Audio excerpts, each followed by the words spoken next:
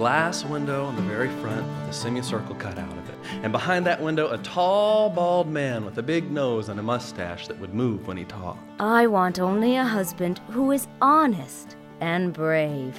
We love stories! It's time for the Apple Seed, filled with stories for you and your family.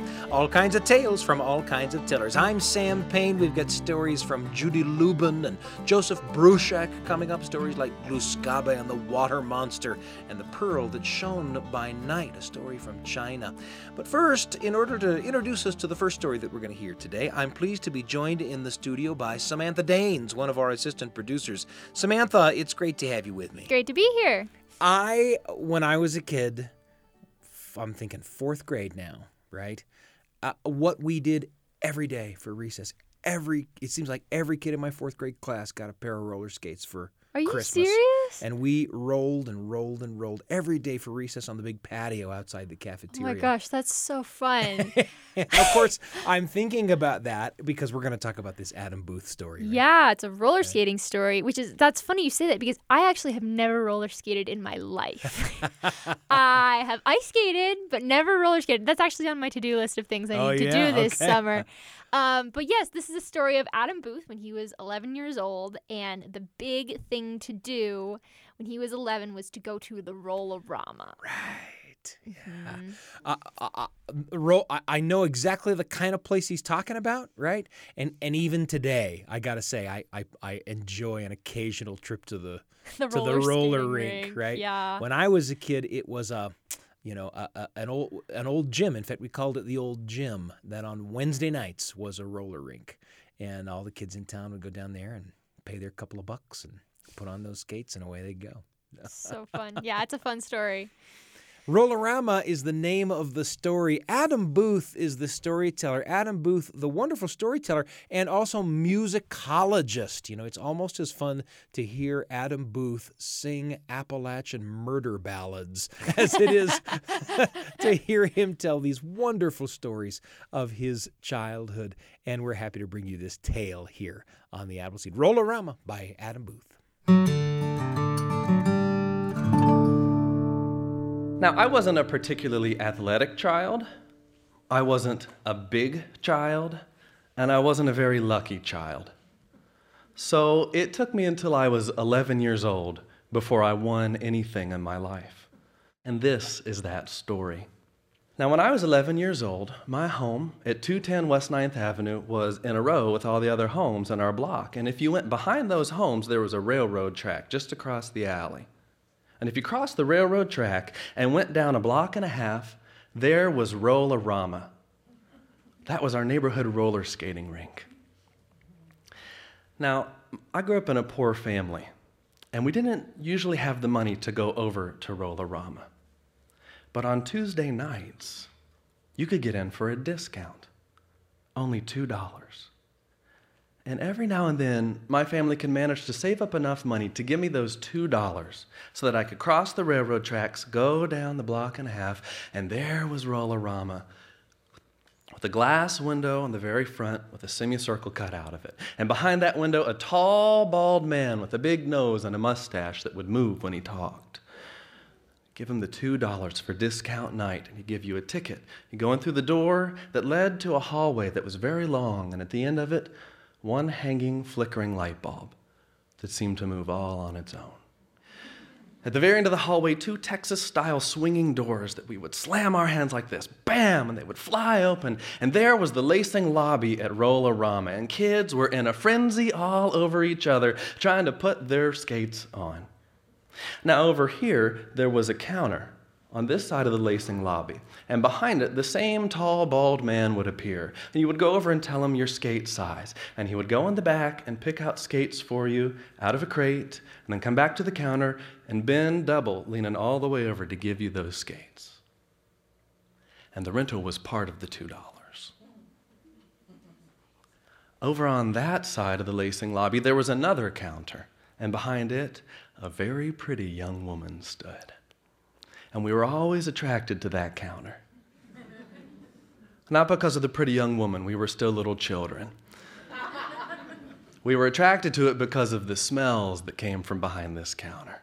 Pizza, corn dogs. And when you went over there, there was a little window built into the counter, and you could see candy bars lined up behind it.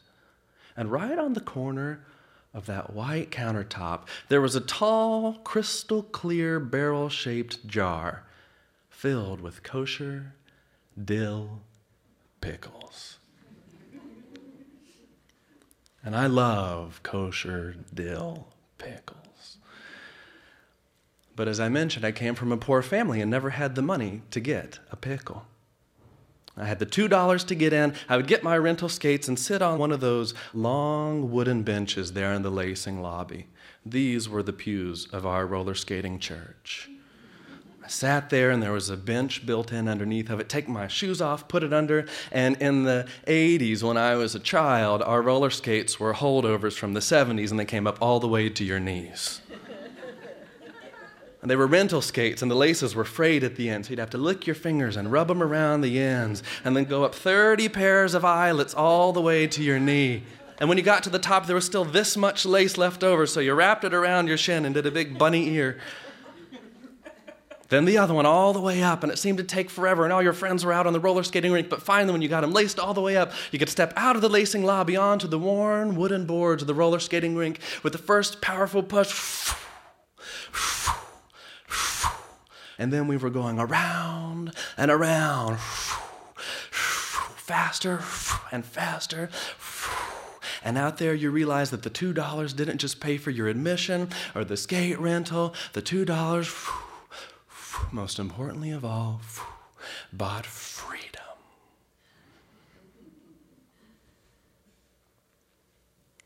Now, hanging from the ceiling of Roll-A-Rama, there was a great big board about a foot thick, this wide, that tall, and it was divided up into 9 different rectangles. And each rectangle had its own light bulb inside of it, and words painted on the outside. And normally this light bulb was lit up, and when it was lit up, the words shone and said, "All skate." We were flying around that rink. But sometimes that one went off, and this one over here turned on, and it said, "Couples only." And I was never on the rink for that one. Sometimes this one down here turned on. It was even worse. It said, "Ladies' choice." And I was an unathletic, small, scrawny, geeky kid, and none of the ladies ever chose me. But sometimes this one would turn on, and it was my favorite, because when this light bulb turned on, all the other lights would dim down to complete darkness. They would turn on a spotlight that shone a beam of light onto a disco ball right there in the center, and light would reflect off of it, dancing all around every wall of Roll-A-Rama, and the music would turn on. Bum, bum, bum, ba-dum, ba-dum, dun, dun, dun, da, dun, da, dum. And the tall, bald man with the mustache would skate out to the center with a pair of poles that had pegs going up the side. Dum, dum, dum, da, dum, ba, dum, dun, dun, dun, da, dun, da, dum. And the very pretty young woman from the concession stand would roller skate out, dum, bum, bum, ba, dum, and crown those poles, dun, da, dun, da, dum, ba, dum, with a wooden bar. And all the kids in Roll-A-Rama lined up behind it. At the very end of the line, after 20 or so kids, was me, shorter than all the rest. And everyone lined up to play, because if you were the winner, your prize was a coupon for 1 free concession. And I could look past that line of kids, past the poles with the pegs and the worn wooden boards, the lacing lobby, right there to the corner of the concession counter where there was that crystal clear jar filled with my prize. And it started. Bum, bum, bum, ba-dum, ba-dum, one by one. Dum, bum, bum, ba-dum, ba-dum. They went under. Dum, bum, bum, ba-dum, ba-dum. Dun, dun, dum, ba-dum, ba-dum. Dun, da, dum, ba-dum, ba-dum. And then it was my turn. Dun, dum, dum. Da, dun, da, dum. Dun, da, dun, da, dun, da, dum. And then there were 18 kids left. And they moved the bar down a few pegs. Dun dun dun da dum da dum.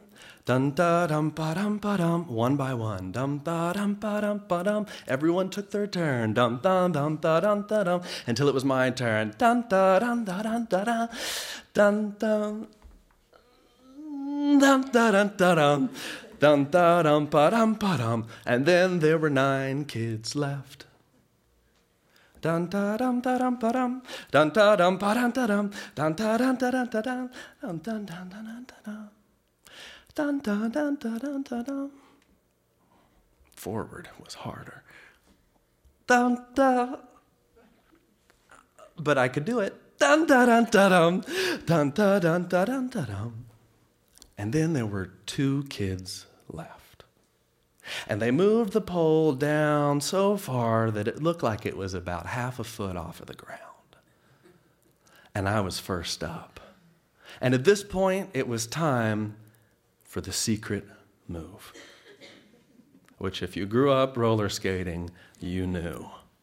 You took your ear and put it over on your shoulder. And then you did a half split in the same direction, down as low as you could go. Like that. You would reach your other hand out below your skate because they were 4 square wheels and there was room between the sole and where the wheels were. You could grab onto the bottom of your foot there, ear on your shoulder, half split, hand under your skate, grab on, take the deepest breath you could, and breathe out behind you for propulsion to get you going. And I was heading towards that bar. I saw the poles. There was a crowd out in the lacing lobby cheering me on. And as I got closer, I could see over top of the bar still. So I squatted down even lower. It was time for shallow prayers at this point to things that were popular and small back then. Dwarves, smurfs, gnomes, things like that. Help get me under that pole. And as I got closer and closer, I was running out of steam right as I got there, and my head hit the bar and it fell off, hitting the rink several times and rolling away. And I stood up and skated off of the rink and collapsed out in the lacing lobby and turned just in time to see Claire Pinson win. She was also really little, just like me. My eyes glued to my feet. The shame sank from the ceiling. I was that close to winning. And then I heard this voice from over my shoulder. Hey, nice move out there. I looked over my shoulder. It was Claire. I didn't want to talk to her. She had just beat me. Thanks. And I looked back down at the ground. And then her hand came over my shoulder and grabbed onto my hand and pulled me up and across the lacing lobby to where the concession counter was. She reached down into her pocket and pulled out that coupon she had just won and reached it way up and slid it across the counter. And that pretty woman came over, opened the glass jar, and pulled out 1 pickle. She gave it to Claire, and Claire used her little hands to snap it in half and shoved half into my hands. Said, here. And Claire and I shared a cool, crisp, crunchy, kosher dill pickle. And then someone said, hey, look. And the all-skate light bulb turned off, and couples only turned on. And she said, come on, let's go. Grabbed me by the hand, pulled me out there. And around, and around, and around we flew. And that's the story of the first time I ever won anything. The story was Roll-A-Rama, told for you by Adam Booth. Oh, what a great story that is, Samantha Danes. I love that story. It's so cute and fun. And because you think he's going to win. Yeah. Because he says it's the first time I ever won anything, and then he doesn't, but then he does. That's right. Yeah, romance and danger and anticipation all on the floor of the roller rink, right? Yeah, emotions are so much, when you're a kid, your emotions are, everything's so much more important. That's right. And Yeah. so losing is so devastating, and then getting the pickle is so great. I love how he tells that. I will admit, I gotta tell you, I will admit to every once in a while just going on eBay and looking for that pair of blue roller skates with the red and white trim and the red polyurethane wheels that were given to me as a Christmas present from my grandmother. Wow. That I used to wear in 4th grade. But you said you've never been roller skating. No, So- I'd love to. So in your Adam Booth, Sam Payne era childhood, your 11-year-old childhood, what was there a thing? Razor scooters. Of Razor course. scooters was the thing. I wore flip-flops. Yeah. Which my parents probably didn't like. No helmet. But my street was just a circle loop, and so we would ride those razor scooters around and around and around every day after school. Oh, that was it. I should have guessed. Well, what a delight to listen to that story. And of course, we always hope that the stories that we bring you here on the show spark memories and thoughts for you that you can share as stories with the people that you love. That's a great one. And there's a lot more coming up on the Appleseed. You're listening to The Appleseed. We'll be back in a moment. Welcome back to The Appleseed. Here's Sam Payne. It's such a pleasure for me to be with you on this episode of The Appleseed. If you're just joining us a moment ago, we heard Adam Booth's story, Roll-A-Rama. And there's a story from China told for you by Judy Lubin coming up, a story called The Pearl That Shone at Night. And you're going to hear from Joseph Bruchac, too, the storyteller and author who's going to bring you Gluskabe and the Water Monster. But first, how about a memory? An entry in the Radio Family Journal. The Radio Family Journal with Sam Payne. A tiny little story for you and your family, right when you need it, on the Appleseed.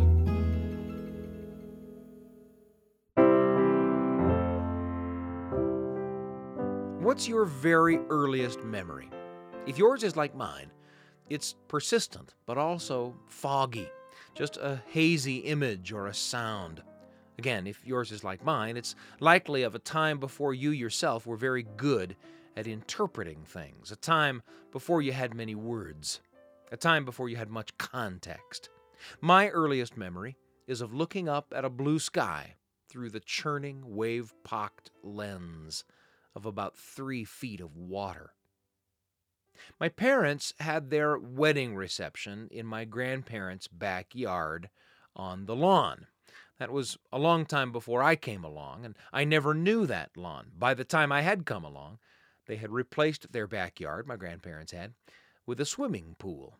I've got family photos of all the aunts and uncles and us kids and my grandparents all gathered on the diving board of that swimming pool. I've got memories of grilling lunch on the patio by the pool. Mine was a family of musicians, and I remember jam sessions by the pool. My dad on the guitar, my mom on the fiddle. A lot of memories would gather around that swimming pool over the years, but the very first one was this, when I was just a tiny baby, just learning to walk. I somehow got away from everyone and headed for the enormous, bright, summery blue of that pool. I toddled right to the concrete lip of that pool and then right out onto the water. Of course, I went right under, and there I was, in my very earliest memory, looking up through the water at the blue sky. I know now that it could have been the end of me. I can't imagine what my grandparents felt having built that pool for the family's enjoyment and their tiny grandson stumbling in. If I allow myself to think about it much, I get kind of freaked out. Thinking of what might have happened is a road that's tough to go down, even in my private thoughts. But I can tell you what did happen. That memory, that earliest memory of mine, isn't just a static image, looking up through the water at the sky. In that memory, as I'm looking up at the blue, a shadow comes across the sun, and there's a splash, and the water goes wild around me. The first-hand memory ends there, the blue sky through water, then a shadow, and then a splash, and then the wild water around me. That's it. Memories are tricky, and they're level of detail sometimes, aren't they? Like a lot of the things that happen to us very early in our lives, I know a lot more about what happened that day than I actually remember. I know because I've been told by my grandparents and my folks, my aunts and uncles, that shadow across the sun in my memory was my mother. By the grace of God, she saw me tumble over the concrete edge and into the pool, and she was on her feet in a flash. She was young then, a kid, really. I'm now more than twice the age she was then. She was barefoot in jeans and a concert t-shirt. Funny that what she was wearing is such a part of the story. She was in the water in an instant.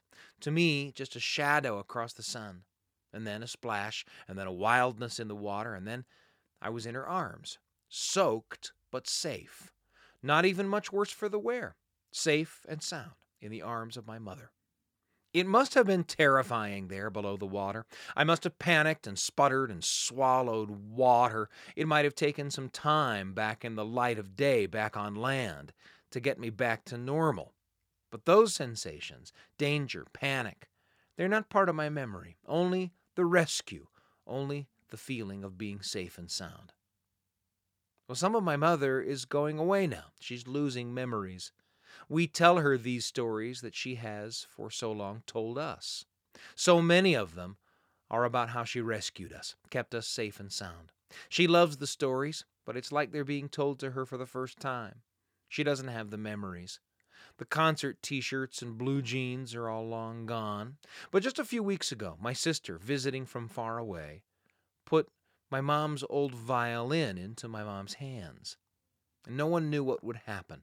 My sister strummed a guitar, and my mom played an old hymn tune. My sister sent us a cell phone video of that little performance on my mom's back porch. And there they both are, intent on making music together. My sister looking at my mother, and my mother looking off somewhere else, through eyes that don't see the porch or the yard, or even the violin very well.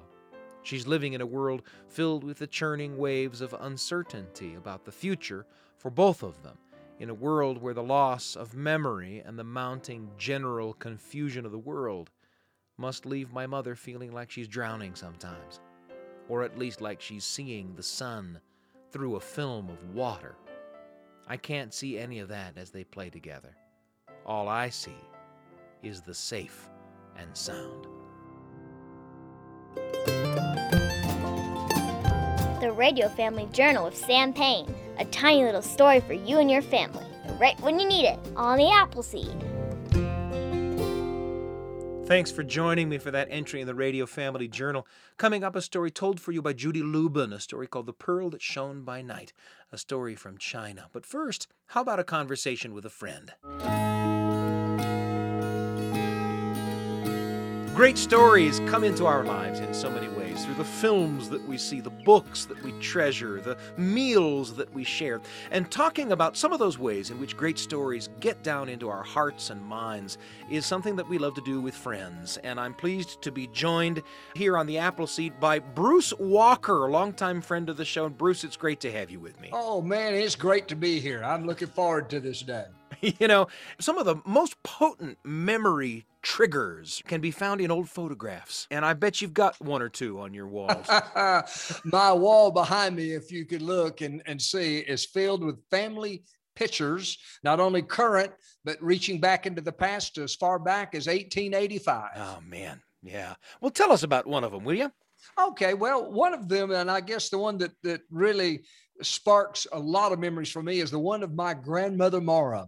My grandma Mara and her family were Creek Indians, grew up in Franklin County, Alabama, and I am Creek and Scotch Indian heritage. And when I see this picture, I have a picture here that shows not only her in the middle between her parents. There is her mother, my great-grandmother to the side, full-blooded Creek Indian, and then my great-grandfather who ran a 200-plus acre farm blind. He's blind, wow. Born blind.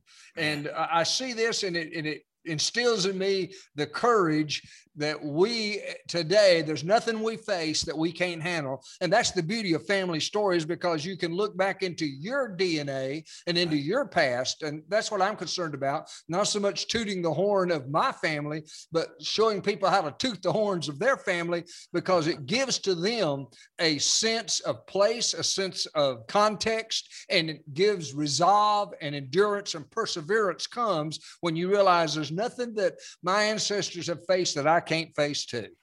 You know, I'll tell you, we've talked to so many storytellers on the show, and sometimes I like to ask them how they know that a storytelling performance has been successful. And, you know, they all give just about the same answer. And the answer they give is, you know, if we tell a story on stage, and then as people are leaving the tent or the concert hall, turned toward one another, telling stories about their own lives and their own families, then we know we've succeeded, right? Oh, absolutely. That's when I consider mission accomplished, that I'll stand at the back at the merch table or somewhere, and I'm got my ears tuned. And I'm thankful that people come up, shake my hand, say thank you. But what really makes me smile is I hear off in the background, well, you know, my grandmother so-and-so, and they launch into telling about their family. Yeah. And that is great. You know, that photo that you're looking at has 3 people in it. Your great-grandparents, and of course you talk about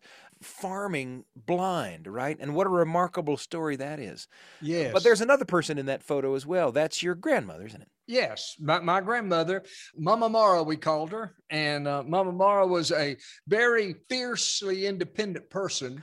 And the thing about her and my grandfather, Albert Mara, of course, her name was Hall. There was a little town over there in Franklin County called Halltown. And I guess it'd be like a early spring morning, Mama Mara got up and went to the kitchen and started making special culinary dishes she was putting into a box that she was going to take that afternoon over into town to the school, because they were going to have a box supper auction. Now, in rural communities, they had eHarmony, Christian Mingle, and Match way before these people ever thought of it, because they called it the box supper auction. And all the eligible bachelors, the eligible bachelorettes would all look forward to that spring event. And this is the first time my grandmother went to that spring event, because she was old enough now to be considered of marriaging material. And so she went to that auction, and my grandpa on the other side of the county, he was a Scotchman. In fact, they all came over here from the Highlands of Aberdeen up in the northern part of Scotland. And so he had heard about my grandmother. In fact, they had inside information he did about my grandma. See, the way the box auction worked, which was really kind of unique, you had all these beautifully decorated boxes set on a stage out in front, and the eligible bachelors would bid on that box. But what their real impetus was to be able to eat that meal with the young lady that cooked that meal.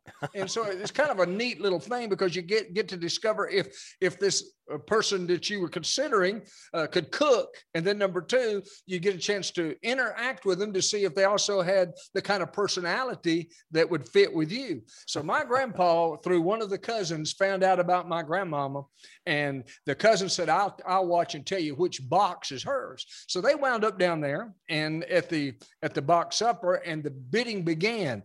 $1, $2, $1.25, $2.25, $2.50. Well, when it got up to over $2, which back in 1895 was a month's wages, everybody gasped in the audience. There was spirited bidding going on between my grandpa and another man, the dreaded old Mr. Crowder.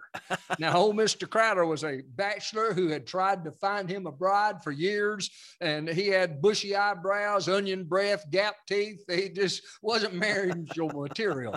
And so the bidding kept going. Finally, my grandpa ran out of money, and he turned to my namesake, Bruce. That's who I'm named after, one of my great uncles. And he turned to him and said, hey, I'll cut firewood for you for two weekends for $2.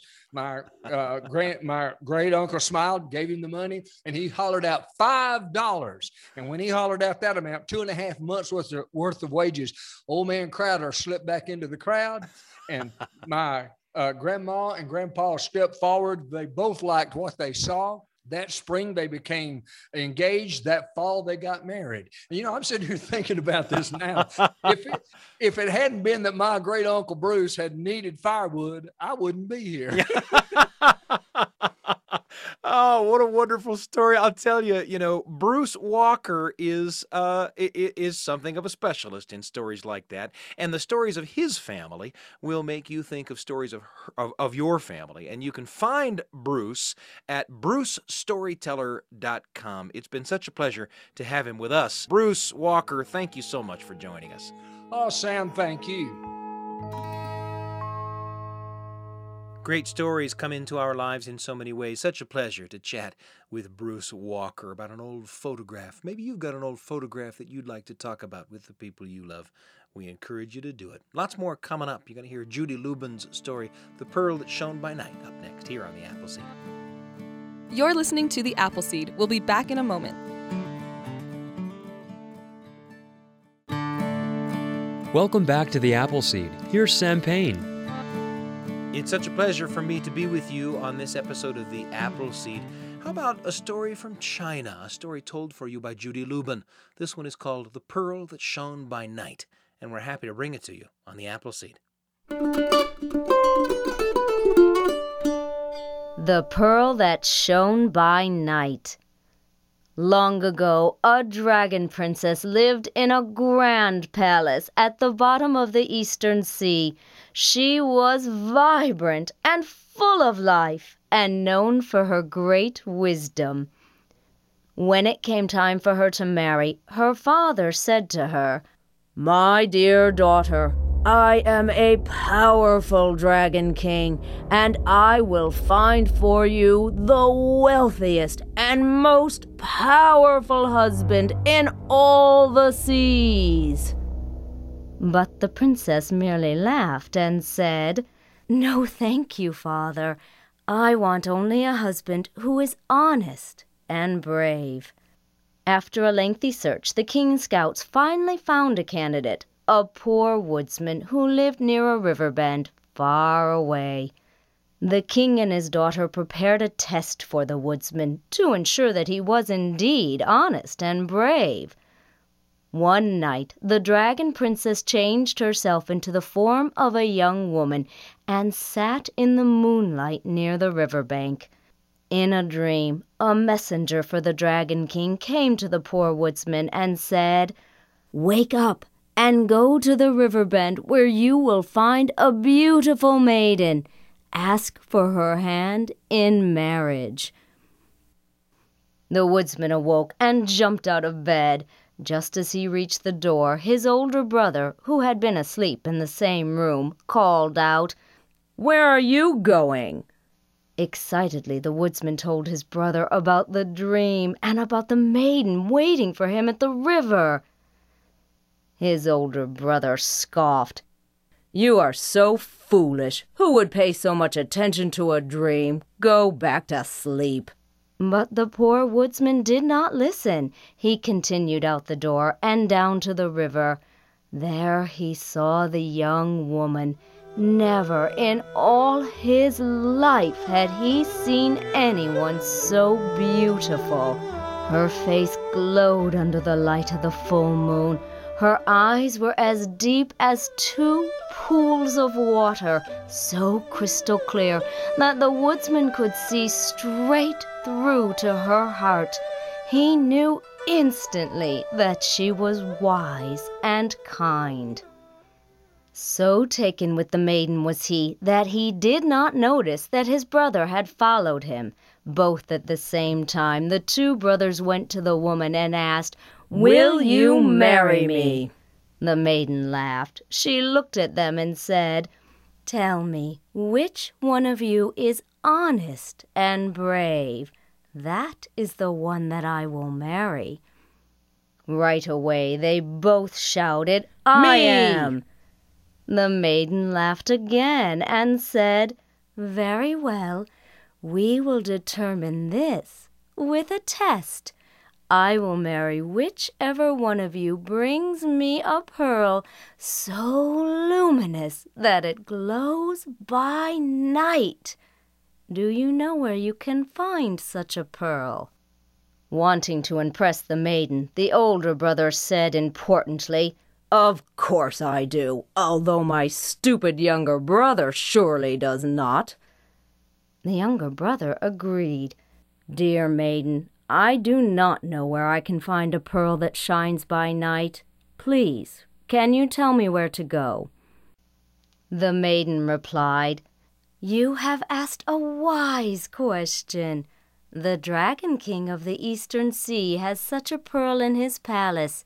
He will give it to you if you ask him." Then she handed him a wooden paddle and told him, "This is a magic paddle. Put it in the water when you arrive at the Eastern Sea, and it will open a path through the water to the palace." At this, the older brother asked, "What about me? Why can't I have a paddle?" The young woman took out a second magic paddle. Before she could hand it to him, the older brother grabbed the paddle and ran off. He jumped onto the family's only horse, and off he went. Left without a horse, the younger brother began the journey on foot. He was days behind his older brother, who rode on as quickly as he could. But the older brother stopped suddenly when he came to the edge of an enormous flood. Submerged under the floodwaters was a village that had been soaked by torrential rain and by the water that had spilled out of the riverbed onto the surrounding land. The villagers were busily trying to bail the water away from their houses and away from their crops, because if the water soaked the crops much longer, the crops would die for good, leaving them with no food for years to come. And if the water soaked their houses much longer, the houses would fall from the weight of the wet wood. Oh, how they were fretting! The older brother yelled out to them, "You there, get me a boat and help me to cross this bothersome flood. I am on an important errand and must get to the Eastern Sea to visit the Dragon King immediately." When they heard this, the villagers could not believe their ears. The Dragon King of the Eastern Sea had a golden dipper that could bail out the entire village in 3 small dips. If they had that dipper, they would be saved. They begged the stranger to borrow it for them. "Without it, our village will be lost," they cried. The older brother thought about this and finally said, "All right, I will borrow the dipper for you, if you get me a boat to cross this ridiculous flood, and if I get some food." For the older brother was starting to feel hungry. One of the villagers cried out, "Please, sir, we have so little food for ourselves. We can share the few crumbs that we have, but no more." "Then no deal," the older brother yelled. "Fill my belly, or I won't get the dipper."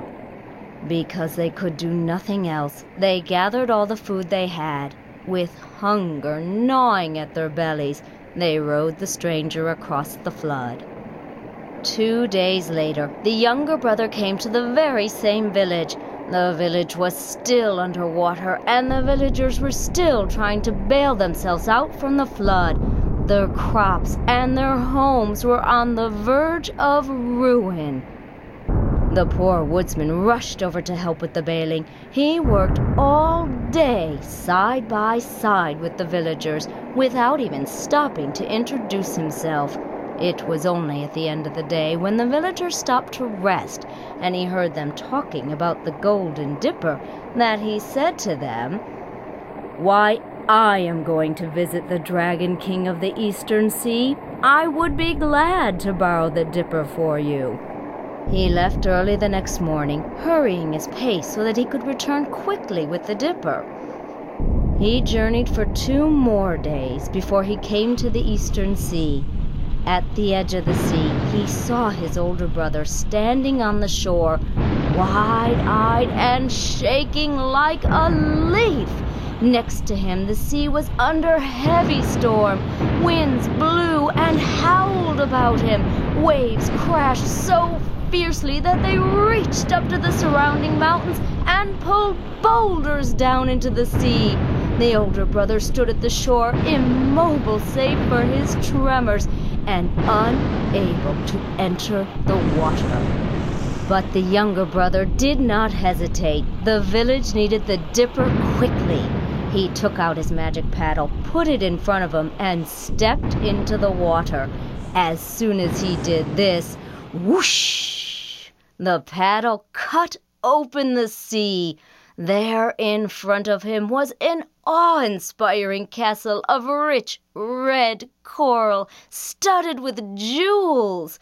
The two brothers ran towards the palace, where the Dragon King greeted them warmly and said to them, "Welcome to my palace and to my treasures. Every guest is welcome to visit my treasure room."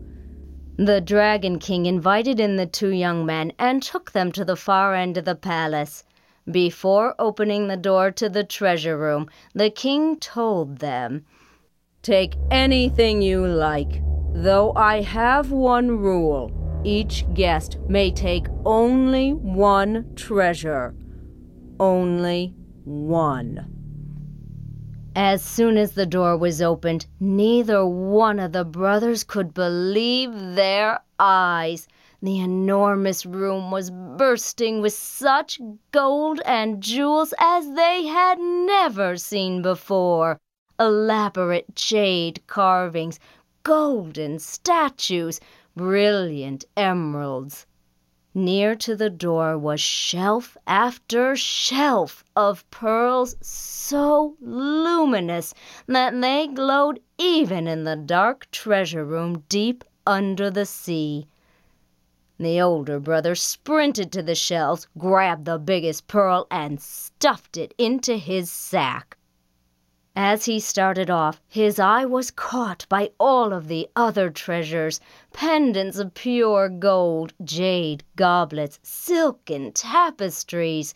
He grabbed a gold pendant and tried to slip it into his sack, but the guard caught him and kicked him out. The younger brother stood in awe, quietly surveying the wondrous room. He, too, saw the many shelves of glowing pearls. He looked at those pearls and thought about the maiden with her kind, beautiful eyes and her kind, beautiful heart. He thought to himself, "My life would be so happy if I married such a wonderful young woman." But then he saw the golden dipper sitting right next to the row of pearls. He thought about the people in the village who would lose their food and their homes if he did not bring them the golden dipper. How could he let them suffer? He knew what he had to do.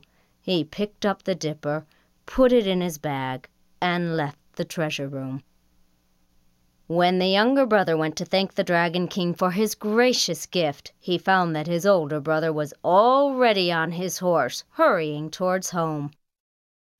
When the older brother arrived at the flooded village, the villagers gathered around him and begged, "Where is it? Where is the golden dipper that will save our homes and our crops?" Defiantly, the older brother snapped, "The Dragon King wouldn't let me have it. There was nothing I could do." He kicked his horse and galloped off. 2 days later, the younger brother arrived, holding the dipper above his head and calling, "Look what I have! The village will be saved!" A villager took the dipper and began to bail the water. With the first dipperful, the water inside all of the houses disappeared. With the second dipperful, the crops returned. And with the third dipperful, all of the flood water vanished, leaving the land just as it was before the flood. When the water receded, the villagers found that oysters had come to live in the middle of the village, where the flood had covered the ground. Oh, the villagers were so hungry. They quickly cracked open those oysters and made themselves a feast of oyster meat. To their surprise, one of the oysters contained a small black pearl. It was dull and drab, one of the ugliest pearls they had ever seen. But it was a pearl nonetheless. The villagers immediately gave it to the woodsman to thank him for bringing the dipper. By the time the woodsman was leaving the village, his older brother had already arrived at the river bend where the maiden was waiting. Seeing her sitting by the river, he took the pearl out of his bag and said, "Look what I have! Now you will be my wife! Look at the glow of this fine pearl!" The maiden said simply, "I asked for a pearl that shines by night. We will have to wait until then to judge its glow." When the older brother returned by the light of the moon, he took the pearl out of his bag. How surprised he was to see that it was dull and did not shine at all. The older brother became so angry that he threw the pearl down upon the ground, where it broke open. Out came a horrible smelling pus. Several days later, his younger brother arrived at the river bend to deliver his bad news. "I'm sorry, dear maiden, but I have no pearl for you." But the maiden said to him, "You do have a pearl in your bag." The younger brother took the dull black pearl out of his bag and said, "This is just an ordinary pearl that does not shine, even by day." The maiden replied, "We must wait until night to judge the pearl." Later that night, when the moon was high, the younger brother came back with the pearl. The older brother snuck along behind him, hoping to watch his brother's humiliation. As soon as the woodsman took the pearl out of his bag, he could see that it glowed brighter than the moon. Its silver light illuminated the whole river so that it was as bright as day. The maiden took the pearl in her hands and held it up high. It outshone even the stars. She threw it up into the air, and the sky was filled with light. It was so bright that the older brother had to cover his eyes. While the older brother huddled on the ground hiding, the pearl unfolded into a majestic palace. Golden robes appeared on the woodsman and the princess.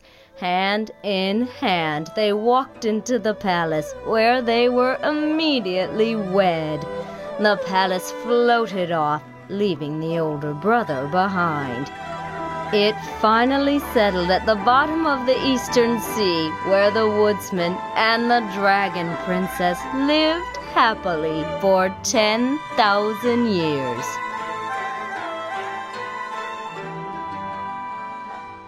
Judy Lubin with The Pearl That Shone by Night. Such a pleasure to be with you today. We've got one more story for you, this time from the prolific author and storyteller Joseph Bruchac. This is from a collection of stories called The Wind Eagle and Other Abenaki Stories. This is Gluskabe and the Water Monster, here on the Appleseed.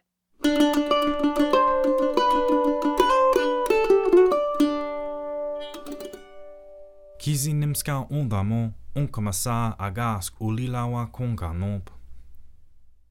Gluskabe and the Water Monster. After Gluskabe brought tobacco, Grandmother Woodchuck was very happy and contented. It made Gluskabe feel good to see how happy she was, and to know that he had provided something good for her and for their children's children. "Grandmother," he said, "I think it is time for me to travel around now. It is time for me to search for things and transform them so that our children and our children's children will not have such a hard time. I won't be gone long." Then Gluskabe climbed into his stone canoe and set off down the rivers. In those days, the rivers were difficult to travel on, and Gluskabe saw that would be hard for the people. In some rivers there were big waterfalls, and he made them so that they were not so dangerous. In other places he made the carrying places clear so that people could portage more easily. Some say that he could have made things even easier for his people, and that for a time he made the rivers so that one side of the stream would flow up and the other flow down. But he decided that would make his children and his children's children too lazy, and he made it so that all the rivers flow eventually into the sea. For a long time he traveled along like this. Then he came to a place where there was no water at all. The whole riverbed was empty. Gluskabe picked up his canoe and placed it upside down there. Some people say it is still there today and point out the big white stone that was Gluskabe's canoe. Then he began to walk upriver. Before long he came to a village with many unhappy people. They had no water and they were dying of thirst. When they saw Gluskabe, they were pleased. "Stranger," said the chief of the village, "have you been sent here by Tabeldak in answer to our prayers for help?" "What is wrong?" said Gluskabe. "Oh," said the chief, "everything is wrong. We lived happily in our village by the river for a long time. Then a great monster built a dam upstream and stopped the water. His name is Aglebemu. And whenever we beg him and his people for water, he always answers, 'Give them none, give them none.' Some of us have died of thirst, and we are too weak to even go and look for a place where there still is water." Now Gluskabe was angry. "Where can I find this Aglebemu?" he said. "Only walk upstream where the river once was," said the chief, "and you will come to his dam.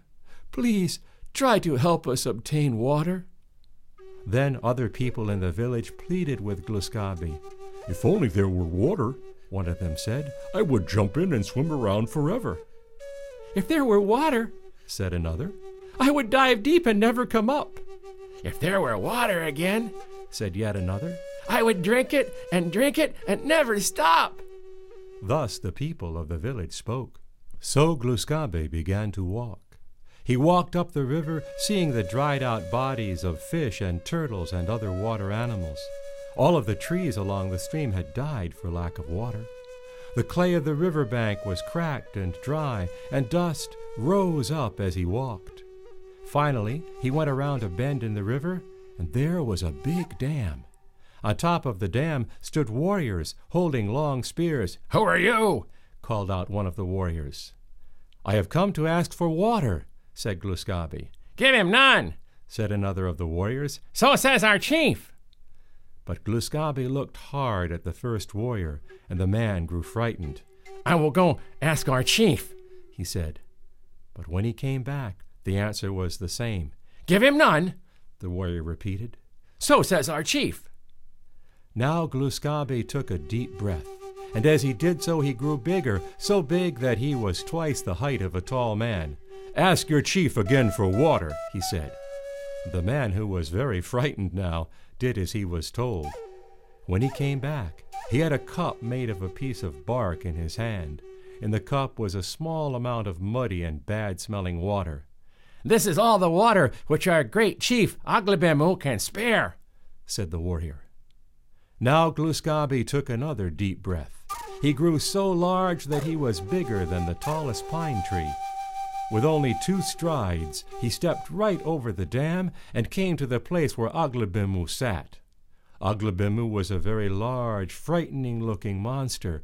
His body was all green and his belly was huge. He sat with his long toes, which looked like yellow tree roots, in the water. "Why do you refuse to give my grandchildren water?" Gluskabe said. "Water was given to us for everyone to share." But Aglebemu only opened up his huge mouth and stared at Gluskabe with his huge eyes and said, "Give them none," in a frightening voice. Gluskabe, though, was not afraid. He took another deep breath and became even bigger. Then he reached down with one hand and picked Aglebemu up. He squeezed him so hard that his eyes popped out and his back was bent. He squeezed him so hard that Aglebemu became smaller and smaller, and when Gluskabe was finished, the water monster was nothing but a bullfrog. Now Gluskabe said, "you are going to have to give up your water." But Aglabimu, the bullfrog, pleaded with Gluskabe. Give me some, he croaked. So Gluskabe took pity on him and threw him into the water. To this day you can hear the bullfrog using that big voice of his, which once was so frightening, even though he only dares to do so at night when he thinks Gluskabe is sleeping. Give 'em none, he croaks. Then Gluskabe picked up a big yellow birch tree and used it to break open the dam so that all the water rushed downstream to the village of the thirsty people. When the people saw the water come rushing down, many of them were so happy that they leaped into the water. The one who said he would dive deep and never come up turned into a fish. The one who said he would swim around forever became a little green frog. And the one who said he would drink and never stop also turned into a fish. Many of those in that village of thirsty people were transformed in that way. To this day, there are Abenaki people whose names show that they are descended from those ancestors who turned into water creatures and who still swim around in the water which no one can ever keep for themselves or own.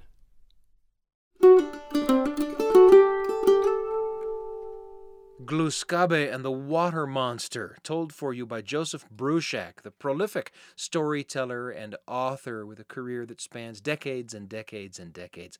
A pleasure to hear from Joseph Bruchac. Such a pleasure to have had you with us today. Join us online at byuradio.org/Appleseed, where you'll find all kinds of great stuff, including mini episodes of the show. We call them extras, and they're just a single story, just a few minutes long in case you only have a few minutes and you want to fill them with a great story. I'm Sam Payne. Our producer is Jeff Simpson. Can't wait to be with you again on the Appleseed. Thanks for joining us for an hour of stories, music, and conversation made for you and your family and brought to you by the Appleseed. The show is a production of BYU Radio. We'll see you next time.